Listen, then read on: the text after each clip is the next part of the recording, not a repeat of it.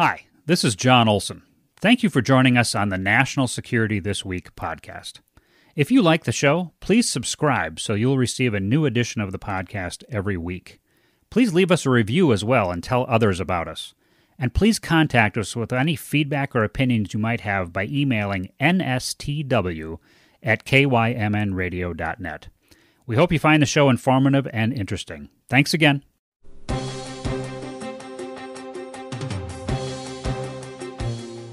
National Security This Week, a weekly look at American national security issues. And now, your host, John Olson. Good morning, everyone. It's Wednesday, April 27th, and you've joined us for National Security This Week. We get together here on KYMN Radio every Wednesday at 9 a.m. to discuss national security, and we're joined by guests from our local area, from around Minnesota, and from across the nation to help us explore American national security. I do have one quick announcement to make before we get going on our show today. You may recall that we had the special agent in charge for the Drug Enforcement Administration here in the Twin Cities metro area, part of the Omaha division, back in January. And I am on the distribution list now because of that show for the DEA. The DEA is going to do the 22nd National Prescription Drug Take-Back Day on Saturday, April 20th, just this coming Saturday, from 10 a.m. to 2 p.m., at more than 4,000 collection sites across the nation, including 162 sites in the 5-state Omaha Division area. If you're interested in getting rid of unneeded medications, it's a completely anonymous disposal. To locate a collection site, you can visit www.deatakeback.com. So there's a nation that has figured quite prominently in the ongoing crisis between Russia and Ukraine. This nation has hosted peace negotiations between Russia and Ukraine, and as a NATO member is somewhat unique in the political, geographic, economic, and cultural makeup of the long-time strategic defense alliance. We're going to take a look at the country of Turkey today, and we have a deeply experienced career diplomat to lead us through this discussion. Our guest today is Ambassador Ross Wilson. You may recall he joined us back in January to discuss his experience as the U.S. Chargé d'Affaires to the Islamic Republic of Afghanistan. Over the course of 4 decades as a U.S. diplomat, Ambassador Wilson served as U.S. Ambassador to Azerbaijan from 2000 to 2003 and to Turkey from 2005 to 2008. And he held later assignments as Chargé d'Affaires in Turkey in 2014 and the Republic of Georgia from 2018 to 2019. Elsewhere overseas, Ambassador Wilson served at the U.S. embassies in Moscow and Prague and was Consul General in Melbourne, Australia.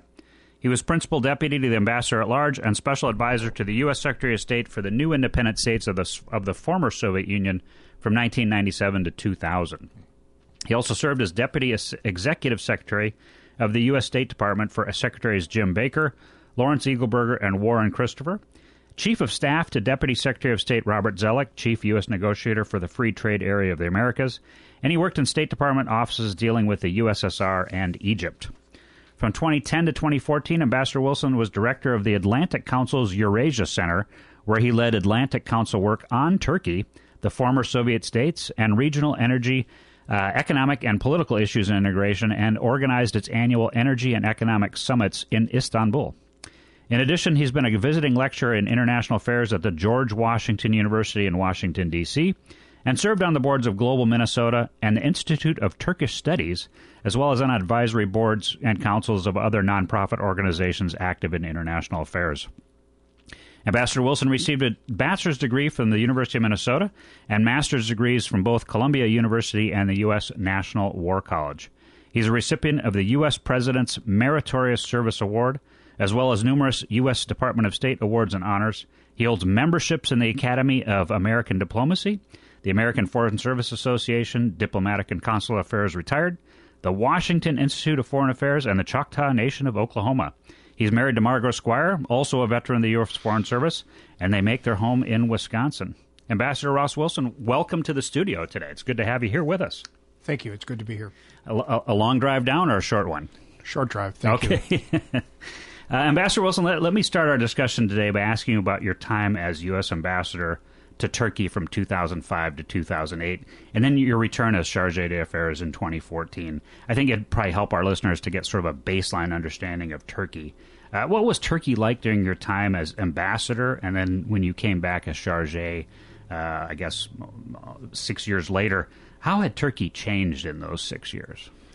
So in the period 2005 to 2008, the dominant and maybe overwhelming U.S. national security priority with respect to Turkey was Iraq. Okay. And dealing with the aftermath of the American invasion of Iraq, which had been deeply, deeply disruptive of U.S.-Turkish relations. The Turkish government, which was brand new at that time, was not particularly interested. The American effort was hugely unpopular with the Turkish public. And I think from Turkey's point of view, problems in the Middle East were being stirred up, and it wasn't helpful to Turkish interests. Politically, the mood and the shape of Turkey in that period was reformist. The government, the country was opening a bid to become a member of the European Union, embarking on a series of reforms to sort of get to the point where talks could actually start. And those talks did start several months before I arrived in late 2005. Erdogan, I think, in that period was regarded as a reformer, and certainly his government, which was a coalition of Westernizers, Islamists, political opportunists, and others, nationalists, included a strong reformist streak that gave us a lot to work with on issues of concern, whether it was human rights or economic conditions or business interests of American firms, but also especially with regard to Iraq. And by the end of my time there, and for several years after that, Turkey quite supportive of U.S. efforts in Iraq with respect to Syria, with respect to Iran, and the broader region around it. When I went back in 2014, Erdogan by that point was pretty ossified in his position. The coalition around him had kind of crumpled. He had marginalized most of the other political bigwigs with whom he had formed the Justice and Development Party in the 1990s. He is more confident. Turkey is more confident. A huge economic resurgence had unfolded, began actually in about 2001 or 2002, but by 2014, living standards for the average Turk have dramatically improved. The confidence of the country had changed quite a great deal, and the situation around Turkey had become arguably worse or more complicated. Because now it's not just Iraq. Iraq actually, in some ways, was calmer. But both Iraq and Syria beset by the rise of the so-called Islamic State. Iran engaged in the negotiations with the United States and others to resolve the matter of its nuclear development programs. The Caucasus simmering.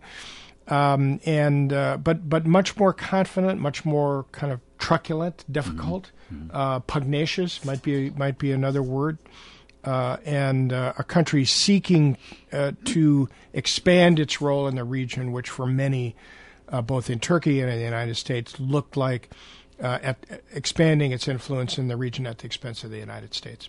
So sort of if I could go back, you mentioned the 2003 timeframe. There was a decision on the part of the United States and a couple of close coalition members to go into Iraq.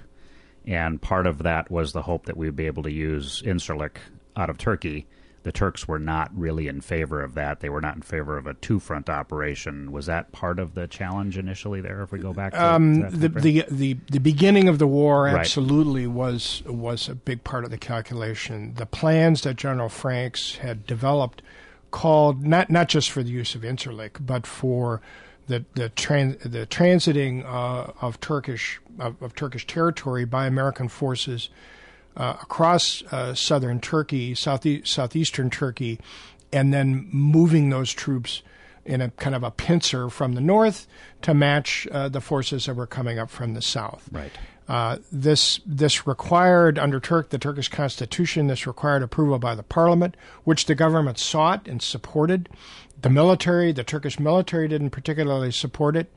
The motion narrowly failed in the Turkish parliament. Okay. General Franks had to kind of massively recalibrate his plans at a time when thousands of American soldiers were bobbing in the water in the Mediterranean Sea off the Turkish coast, waiting to proceed through Turkish territory. So it was deeply, deeply disruptive, of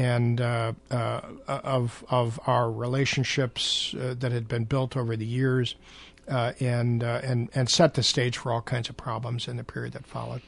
So it sounds to me that in the in-between time that you just mentioned up before you went back in 2014, that there was this kind of huge economic surge for the Turks and a growing sense of nationalism and real regional power. I mean, is that sort of what you saw when you went back in 2014? I saw the reflection of that. Okay. Turks wanted to be more assertive in the region. It wasn't just Erdogan. This was a popular thing. Yeah. Citizens were more confident. They were richer. I think, increasingly were of the mind that Turkey and the Turkish government, the Turkish institutions, should play a greater role in shaping the character of the region around it, and in dealing with with security issues, and not just be kind of as I like to put it, the direct object in others' sentences. Right. They wanted to be the subject of the sentences. Right. They wanted to be the determinants and the drivers, and looked at the United States, looked at Russia, looked at others as outsiders who perhaps had a role, often an important role. The U.S. relationship was always important to Turkey, even in difficult times, but behaving certainly, as seen in Washington, in a much more pugnacious way. Okay, so we know that Turkey sits at a crossroads between civilizations. It's always played a vitally important role, based almost wholly on its geography. Could you talk a bit about the history of the region around Turkey? I know that as a career diplomat, you've spent a good part of your career moving around in that region. Turkey's influence on regional affairs really cannot be understated. What should we know broadly about the region around Turkey? In briefings that I gave to visiting members of Congress, I always like to start with a map. Mm-hmm. On the radio, we don't have a map, but I know that geography. To Turkey's south is Syria, and go around in a counterclockwise direction: Syria, Iraq, Azerbaijan, Armenia, Georgia. Across the Black Sea, Russia, Ukraine, Bulgaria, Greece, Cyprus, and not far away, the sort of the broader Middle East, and the whole set of conflicts between Arabs, Israelis, Palestinians. Not far away, Europe. That Turkey is part of Europe, but is also kind of not part of Europe. Right. The Anatolian landmass, I think, generally regarded as Asian, or anyway not European. These things, certainly at the time that I served there, at both periods when I served there, these peripheral countries, Syria, Iraq, Iran, the Caucasus, Russia, Ukraine, these were the most of the top priority foreign affairs and defense security challenges that the United States faced. Mm-hmm. And really the only big one that Turkey was not more or less directly involved in was North Korea, because North Korea, of course, is very far away, and China, the challenges of China came along a little bit later, I guess. I think a second piece, Turkey is a kind of a crossroads because it's European and it's Asian. That has pluses and minuses. It gives Turkey a kind of ethnic and social diversity that we don't think about in the United States, but it is a country of immigrants. Yeah. Sort of like the United States, immigrants from the collapsing Ottoman Empire, right, who came to Turkey from from present-day Syria, from Jordan, from the Caucasus, from present-day Romania, Bulgaria, Serbia, the Balkan countries, Muslims, Turks, perhaps ethnic Turks, but when you ask people who they are, well, I'm from Macedonia, or my family is Circassian, or we came from Jordan. It was quite interesting, and I hadn't sort of expected that.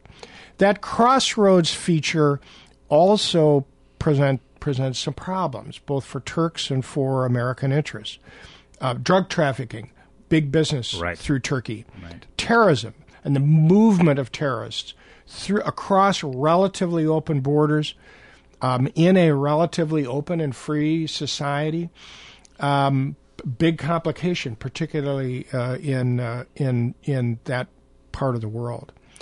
We chose in the late 1940s to ally ourselves with Turkey because of where it was located. Right.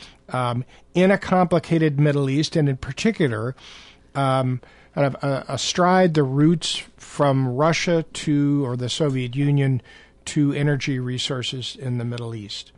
And at a time when Turkey was not a democracy, except in the most basic of form, and as in other countries, in particularly East Central Europe, the power of that alliance not only was advancing our interests, but contributed to democratization, to modernization, to westernization of a country that since that time has been very important to our interests. Always a little bit problematic for one reason or another, but the geography, I think, is one of the overwhelming reasons why Turkey is important to the United States. Yeah. So I guess we probably should talk a little bit about Turkey's president. See if I say this correctly. Recep Tayyip Erdogan. Is that correctly? Yep. Okay. What's your assessment of the man? I mean, he's been in power now close to 20 years. Things have fundamentally changed in Turkey under his leadership. Sounds like when you were there as ambassador, it was a very different country than it has evolved to today. He's had just a tremendous impact on the nation of Turkey, on the people. What's your assessment of the man? Can you tell us a little bit about what makes him tick? Erdogan, I think, sees himself as a pivotal figure in shaping modern Turkey, akin to, or the heir to, Mustafa Kemal Ataturk, who led the rescue of what was left of the Ottoman Empire after World War I, established the Republic of Turkey, established its institutions, expelled foreign invading forces, Britain, France, Greece, and others, from present day Turkey, established the borders, put the country on a westernizing trajectory. Erdogan, I think, similarly sees himself as a key figure in shaping the next phase. Erdogan comes out of rural roots in eastern Anatolia, and is, in a way, for me, was kind of typical of his generation.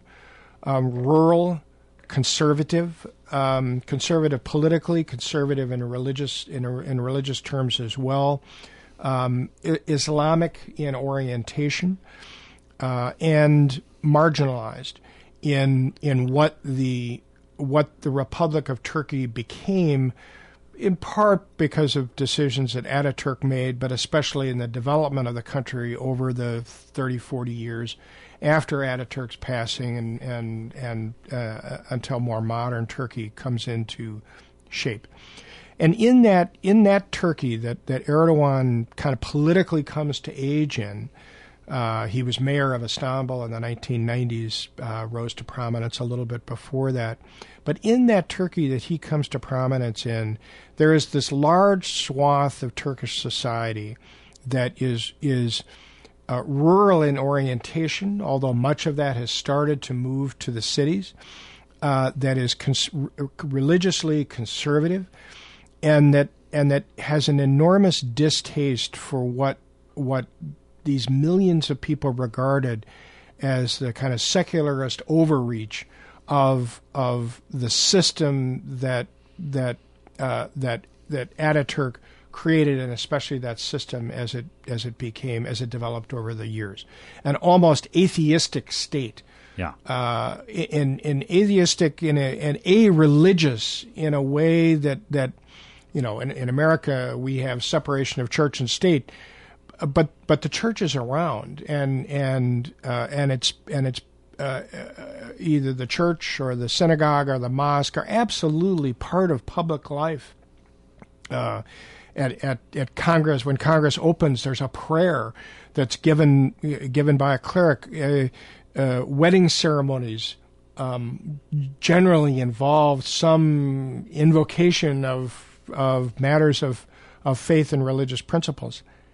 Not in Turkey. Okay. We had a wedding at my residence when I was there, and I was just struck by how completely a-religious it was. You sign some forms, you're given some books about Turkish history, the War for Independence, and what I kind of gathered from in talking to people, there were lots of Turks who resented that, and they especially resented their political marginalization. Erdogan's ability to tap into that sentiment was his ticket to political power in the first place. He has continued to operate in those lanes. He's become more stridently nationalistic over the period. He's also become much more confident in himself. He's, as I mentioned earlier, he's marginalized all of the 5 or 6 coalition leaders with whom he formed the Justice and Development Party, a broad coalition that aimed to unite nationalists, Islamists, Westernizers, who wanted to get Turkey out of what some at least regarded as the rut that the country had gotten in the 1980s and 90s. Successfully won election in the aftermath of a cataclysmic economic crisis. That election saw removed completely from Parliament all of the parties that had been members of the coalition government before. Only the AKP only got 33% of the vote, has been extraordinarily successful since then. Obviously, that declined a lot in the period over the course of the last several years. Many now believe that Erdogan, when he comes up for re-election as president, I think in 2024, may have a very tough time. He's no longer a new face. He's no longer a modernizer or a reformer bringing change. Yeah. He can't. It doesn't. It can't work that way. He's the establishment and the economy has had plenty of problems over the last several years as well. Yeah. So for our audience, you're listening to KYMN Radio, AM 1080 and FM 95.1. This is National Security This Week, and I'm your host, John Olson.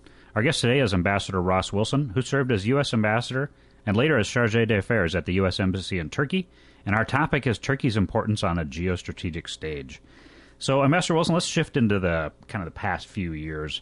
The region around Turkey has been in turmoil for kind of a decade now. The attempted Syrian revolution, the rise and potential fall, we don't know yet, of the Islamic State, Russian military and mercenary engagement inside Syria, a rather meek coup attempt inside Turkey itself, and the short war between Azerbaijan and Armenia over Nagorno-Karabakh. So lots of things happening. How have these crises shaped current Turkish national security thinking and Turkish foreign policy and actions? So I think the way that Turkish leaders look at these developments around the country, it's through two prisms. One is what these developments mean for national security, and in particular, how can these developments be used to bolster the role of Turkey in the region and in the world? how to take advantage of these. They're problems. Problems, that's the way foreign affairs, revolves around problems. But problems are always an opportunity as well, maybe to leapfrog over the current today's set of problems and try to get somewhere. So I think in Syria in particular, Turkey saw an opportunity to play a greater role in Syria, as it had come to play a greater role in Iraq in the 2010s, and I think similarly, Turkish leaders look at today's crisis in Ukraine, the Russia-Ukraine war, as a serious set of national security challenges, to be sure, but also through the prism how to use this so that coming out of it, Turkey's role will be greater than it was before. I think a second big and extremely important prism through which Turkish leaders look at this that I haven't mentioned already is the matter of Kurds. Turkey is a multi-ethnic country. The sort of second largest ethnic group in the country are Kurds, roughly 15 to 20% of the population. Historically, principally in the south and the southeast. Historically, the principal internal national security problem that obsessed Turkish leaders. In the 1930s, Ataturk basically carried out warfare to deal with the problem of Kurdish insurgency. A Turkish Kurdish nationalist named Abdullah Öcalan founded a terrorist organization in the 1980s to strike at Turkey and Turkish interests. It has acolytes in Syria, in Iraq, and Iran they occupy or work in the mountainous regions where those three countries more or less come together, and so. Turkey has looked particularly at the problems in Syria, Iraq, and to some extent Iran through this prism of Kurds and what they regard as potential existential threats to the unity of the country and to their rule that Kurds present. America's alignment in the fight against the Islamic State in Syria and to some extent Iraq, with Kurdish nationalist groups, brought us kind of pretty directly into conflict. And at a certain point, they were even in shooting conflict. There was a period in the 2010s when it seemed like that could be avoided. The Turkish government under I think then Prime Minister Erdogan engaged in negotiations with certain Kurdish nationalist leaders, including those affiliated with Öcalan's movement, the so-called PKK. It didn't pan out. If it had, I think things would have been easier for us. Turkey remains deeply involved, and far more deeply involved than we are in Syria, specifically to manage what they regard as this PKK problem. Also have been active militarily recently in northern Iraq, going after PKK leaders as well. Over the last few years, they've launched a military offensive into Syria to go not really after the Syrians, but to go after the Kurdish forces that are in that area. I do recall that back in 2003, one of the ideas that had been floated was to break Iraq up into three different regional areas based on sort of ethnic breakdown. And when the proposal was, hey, maybe we should create an actual Kurdish nation, Turkey was one of the most vocally opposed to that idea. It goes right in line with what you've just been talking about here, the way the Turks view the Kurds as a whole. The Turks viewed the establishment of the Kurdistan regional government, in which we were very much involved in the aftermath of our invasion in 2003, as an existential threat to their country. Yeah. They came to form a kind of an alliance with the leadership of the KRG, particularly Masoud Barzani and those around him, and their relationship now is actually quite good. Oh. Barzani historically fought the PKK. Okay. It wasn't just anti-Turkish. It was also a Marxist-Leninist movement that aimed to unseat traditional rulers, traditional power brokers throughout the part of the world where Kurds live. It's also worth noting there's another part of the history with respect to Syria. In 2011, the uprising, the so-called Arab Awakening, erupts in Syria. There are strident movements against President Assad and his government that are brutally put down by the Syrian security forces.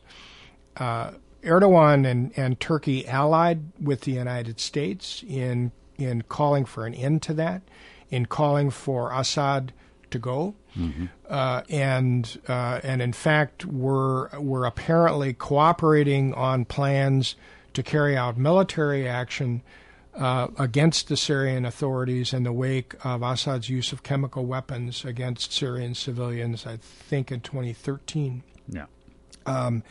Which at the very last minute, President Obama backed away from. Yeah. And it was a bit of a prelude to some of the problems with respect to Kurds, and added to distrust and mistrust, and a breakdown of what had become pretty good communications collaboration between our two countries in Syria and Iraq, where both of us were deeply involved. Yeah.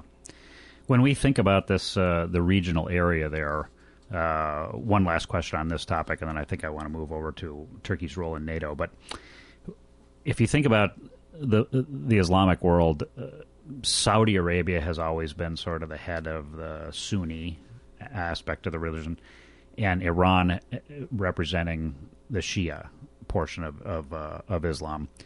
They're about 15%, I think, of total Muslims are Shia. Turkey being a secular state in theory, but has become really an Islamist state under Erdogan. Predominantly Sunni, is that correct?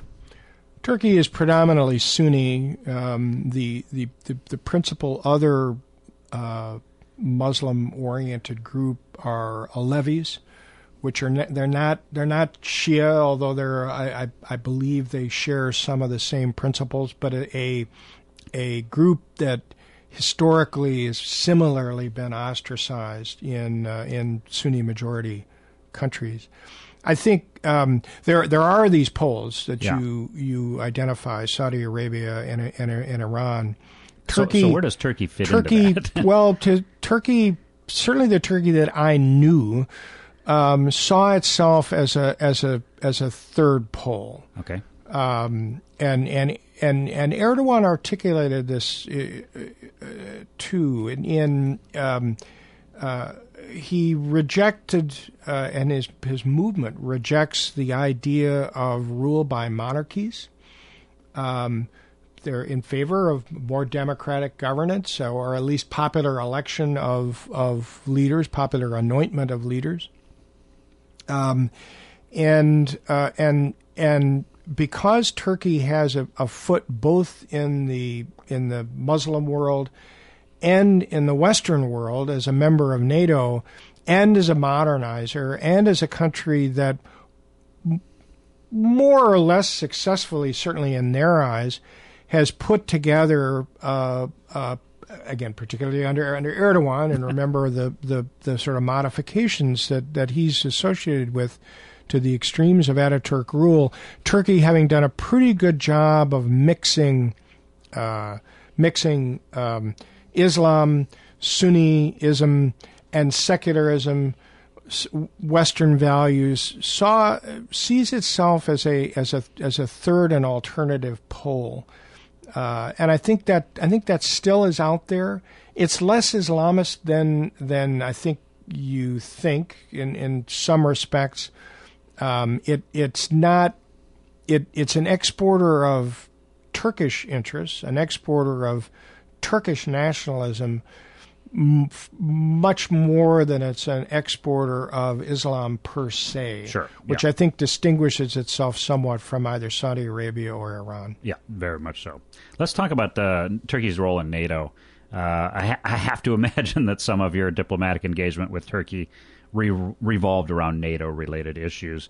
What role has Turkey traditionally played in NATO, and how has that role changed as Turkey's transformed over the last, say, decade?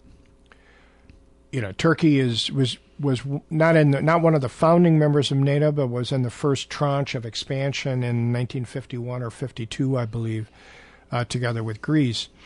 In the Cold War, I think Turkey's role was particularly important to us as a kind of blocking place and a bulwark and a base for NATO, for American and other forces, monitoring the Soviet Union and positioned in a way potentially to block them. It also played an important role with respect to the Turkish Straits, the Dardanelles and the Bosphorus, that between the Black Sea and the Mediterranean, and in controlling the traffic of warships.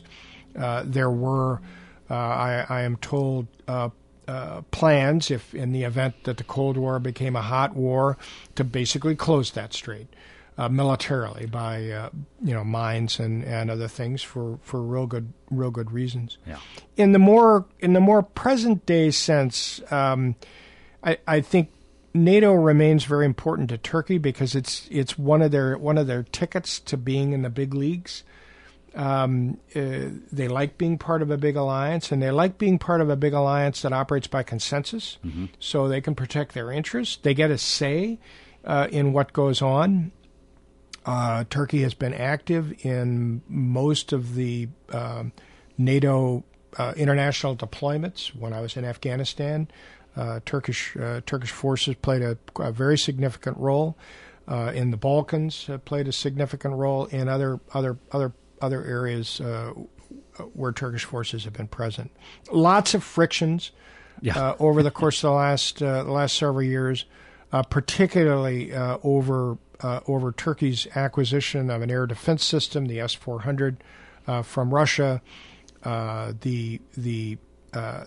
ultimately led to its removal from the Joint Strike Fighter program, which had been extremely important to Turkey to be part of that, both on general principles, so that they had the best air technology that could be obtained, but also they saw it as a vehicle to modernize and strengthen their own aviation industries that were going to play a role in the Joint Strike Fighter. Right. That's been extremely disruptive, and it's never really been resolved.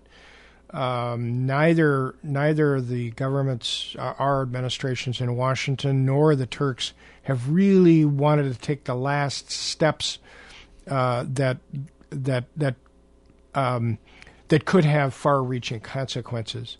And I think it goes back to this matter of Turkey's geography and the role in the region in a dangerous part of the world, with Russia now on the move and posing increasing challenges for American Western security. We need to be adding to that alliance, not subtracting from it, and certainly not promoting policies that lead to a weakening of the NATO alliance. And that brings me to sort of kind of a fascinating topic that's come up. Turkey's been host to Russia and Ukraine as those two nations attempt to bring hostilities to an end. Russia's been the aggressor, clearly, in this crisis. Turkey actually shot down a Russian aircraft during the conflict in Syria, interestingly enough. So two questions for you. Why is Turkey, as a NATO member, an actual NATO member, accepted by Russia as a fair arbiter for hosting these negotiations between Russia and Ukraine? And secondly, what does it say about Turkey's perspective that they would offer to host Russia and Ukraine for these talks when it seems like all the other NATO allies are doing everything possible to distance themselves from Russia and really to kind of punish Russia for these actions? I think Turkey's response to the crisis over Ukraine can be highlighted by a couple of things. One is this aspiration for a greater Turkish role in the region. These are not faraway countries as far as Turkey is concerned. They're right there. Right. And Russia historically occupied or controlled the Armenia, Georgia, Azerbaijan, the Caucasus. So, a land border is between Russia and Turkey is in the relatively recent past, and certainly they might be concerned that it could become part of the future as well. So they want to be in there, and they want to try to shape this. I don't think they regarded the mediation effort as contrary to what everybody else was trying to do, which was trying to avoid the crisis when as it erupted in January and the first part of February. And so I think that's important. At the same time, Turkey has shown quite a bit of support for the government in Ukraine. It is supplying military weaponry, drones in particular, right, that have been reportedly very helpful to the Ukrainian forces. Turkey is a big consumer of Russian natural gas, like Germany and Italy, but maybe more so. They will suffer deeply, very deeply, if those supplies of natural gas get disrupted or compromised. Mm-hmm. And so I think in part because of that, they match this support for Ukraine and the commercially very interesting proposition. I'm sure selling Ukraine modern weaponry. These are not gifts. I expect. They match that with efforts to try to keep probing for ways to diffuse the crisis. They have not turned away Russians who have fled Russia for one reason or another. Both sort of westernized Russians who don't like the direction that Putin is leading the country, in which Putin is leading the country, as well as Russian oligarchs looking to park their money. Right. And there's been a fair bit of that. Some of those Russian yachts that one reads about, those have pitched up in Turkish ports. They're playing several games there. Sure. But I think it's less problematic for America. It has so far at least been less problematic for our interests than the path that Hungary has taken, which is politically supporting NATO's decision and certainly not blocking consensus, which is a good thing, but also providing a lot more support to Putin than to Ukraine on the part of Hungary. And I know you're very familiar with the whole situation over in Nagorno-Karabakh. Do you think Erdogan learned a lesson from the recent war and the role that Putin played in the negotiations for bringing an end to that conflict and how it came to be? Did Turkey get sort of boxed out on that, and they're trying to make sure that they have a bigger say now? I mean, am I reading too much into that? I'm not real familiar with all the details of how things got worked out. It's my understanding that Turkey ended up with a bigger role in the Caucasus than it had before. And in particular militarily with the Azeris and a bigger military presence of Turkey's own in Azerbaijan. It also, though, opened up, again, you don't look at this through overly hostile prisms, it opened up the way for Turkey potentially to normalize relations with Armenia, to add to Turkish trade routes and opportunities to the countries of Central Asia, to Azerbaijan, but also to the Turkic-speaking countries beyond in Central Asia. Otherwise, the routes all go through Russia, which is maybe not real interesting. And in any case, you want to have options. Turkey sought in 2008, beginning in late 2007, to normalize ties with Armenia. That fell apart. In the aftermath of the Nagorno-Karabakh war, the recent Nagorno-Karabakh war, according to media reports, Armenian and Turkish representatives were to meet, I believe, in Moscow, ironically, to try to either revive that normalization process or to establish a new one. If there was any kind of Russian mediating role in that effort, it didn't make the newspapers. I'm not aware of it. It could well be there, but that's basically a good thing, I think, in terms of American interests. Yeah. So for our audience, you're listening to KYMN Radio, AM 1080 and FM 95.1. This is National Security This Week, and I'm your host, John Olson. Our guest today is Ambassador Ross Wilson, who has served as U.S. Ambassador and later as Chargé d'Affaires at the U.S. Embassy in Turkey. And we're talking about Turkey's importance on the geostrategic stage. So, Ambassador Wilson, let's talk about opportunities for the United States with regard to Turkey. How do you see Turkey's regional influence shaping the region over the next decade or so, and what should the United States do to either support or, I don't know, maybe hedge bets with regards to Turkey's development?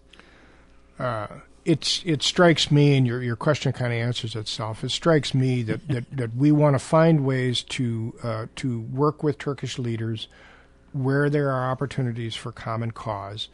And that swath of countries all around Turkey's perimeter that historically have been important for American security and other interests going back for many decades, and find ways to hedge our bets. And in the hedging bets department, I would include working further to develop America's relationship with Armenia, which has to look at what's happening in Ukraine with horror. Working with the countries of Central Asia, where Turkey has some ethnic and language ties and commercial presence that's more extensive than America's, and a kind of counterpart to that of Russia and of China. How can we work with the Turks and develop our own ties and relationships?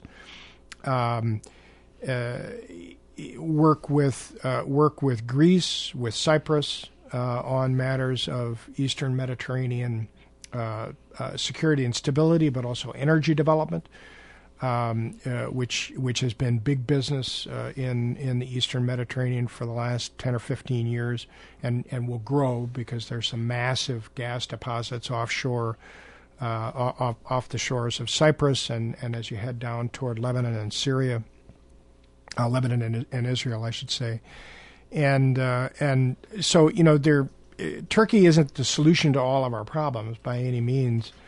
Erdogan continues to lead the country in directions that are not always in our interest, and at least rhetorically running quite contrary to our interest. Right. But the wheel of politics turns in Turkey like it turns everywhere else. Erdogan's political position is probably weaker now than at any time since the AKP came to power, and I think at a certain point the Turkish public will tire of his leadership and what it represents. If nothing else, the demographics. I'm sure at this point a majority of Turkish voters, young people, maybe very young people, when Erdogan came to office in 2003, they know nobody. They really, in their mature political lives, they don't know another leader. After a couple of decades, that gets to be kind of old. And there, I think everything we can do through exchange programs, through leadership programs, through political engagement and other engagement that our embassy can organize, we should be working hard to cultivate ties among the next generation, which we can see on the horizon will become more important over the next 5-7 years. Sounds to me like you're talking a little bit about public diplomacy. Public diplomacy. It's the soft power stuff. It almost never pays off today, but it's the kind of tending to the garden, the pruning and the plowing and the fertilizing and developing ties, developing relationships, familiarity, There were senior people in Erdogan's government when I served there who'd been in the United States on Fulbright exchange, on leadership programs, for other purposes. They knew a little bit about our country through directly from having been here. They weren't necessarily, or certainly not uniformly, pro-American, but they understood us in a way that was a little bit different, and I think that's helpful. And it's the work that embassies do. They're developing ties with the next generation. I'm sure my successors in Ankara are working hard on that. I suspect that there's a member of your household who will be very happy that we brought up that topic of public diplomacy. Definitely. So let's talk a little bit, one last topic before we close out for today. What do you make of Turkey's efforts in Libya or other broader international efforts Turkey's making to wield influence these days? Are these Turkish foreign policy initiatives helpful or hurtful to American interests? Each one of the kind of the regional hornet's nests where Turkey has stuck its nose is different. Some sometimes supportive of what we're trying to do, or at least complementary to what we're trying to do, and others quite contradictory. Syria, I think, being a prominent example in that respect. Turkey's also been very active for the last 15 years or so in Africa, establishing embassies and consulates where they hadn't had any, establishing direct air connections from Istanbul to capitals all over Africa that have given a big commercial inroad. That's been seen by some as some in the United States as kind of unwelcome expansion of Turkey's Islamist interests. It's definitely expanding Turkey's influence to the extent that it's a counter to China and Chinese influence. Probably a good thing, particularly in the absence of other basically pro-Western commercial, economic, political security interests. I think those things can be helpful to us. These matters haven't been at the center of U.S. Turkey conversation. Libya, Africa, even Central Asia. The topics that have been at the top of the agenda, and I think will continue to be at the top of the agenda, are those countries right around the periphery that remain so important to us. The one other I just note from my most recent experience overseas is Afghanistan.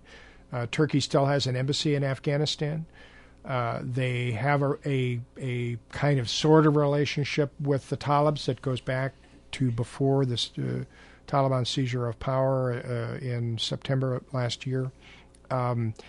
They can help us, I think, in figuring out because they're on the ground, in figuring out ways to influence what's going on there, and hopefully put that country on a stronger trajectory. It was not a point of particular disagreement over the last 20 years, and I'm not sure it would be going forward. So, Ambassador Wilson, let's close out the discussion today, like I kind of always do at the end of the show, giving my guests the opportunity to provide any last thoughts on our topic of the day. Today it's Turkey. What haven't we talked about today that we probably should have? Is there anything else that you think we should cover that comes to mind in your broad experience in Turkey? The only other comment to make is maybe in a more personal sense. Turkey it was when I was there, and I think still is, extremely interesting. Basically a very pro-American country. America is popular there. It's the country to which Turks send their students for university education. Turkey is extremely important for all those geographical and other reasons. It has a ton of history. Going back hundreds and hundreds of years. Early Christianity, the Jewish world, both before Christianity and in the period after that, and a very serious legacy of the Roman Empire. So when one travels around, it's unbelievable how much one can see that goes back hundreds and hundreds, thousands of years, and experience. We had a great time there. It was an extremely challenging assignment for me. It's a very difficult country to work with in a lot of ways, as many other great powers are or can be from time to time. We need Turkey, and we have to find ways to continue to work with it while, as I suggested earlier, not going overboard in that department or abandoning other interests that we have around the country's periphery. Yeah. So unfortunately, we've come to the end of our show for today, for today's edition of National Security This Week. Ambassador Ross Wilson, thank you so much for joining us again today to talk about Turkey. Thank you. That closes this week's edition of National Security This Week. We're on KYMN Radio, AM 1080 and FM 95.1. I'm your host, John Olson. Thank you for joining us again today. Look forward to sharing time with you again next Wednesday morning at 9 a.m. One final reminder, as I started the show today, I talked about the Drug Enforcement Administration will be holding its 22nd National Prescription Drug Take-Back Day on Saturday, April 30th from 10 a.m. to 2 p.m. If you want to find out if there's a place for you to get rid of your old medications, you can look up www.deatakeback.com. Thank you for listening to National Security This Week here on KYMN Radio. Have a great finish to your week, everybody. Take care.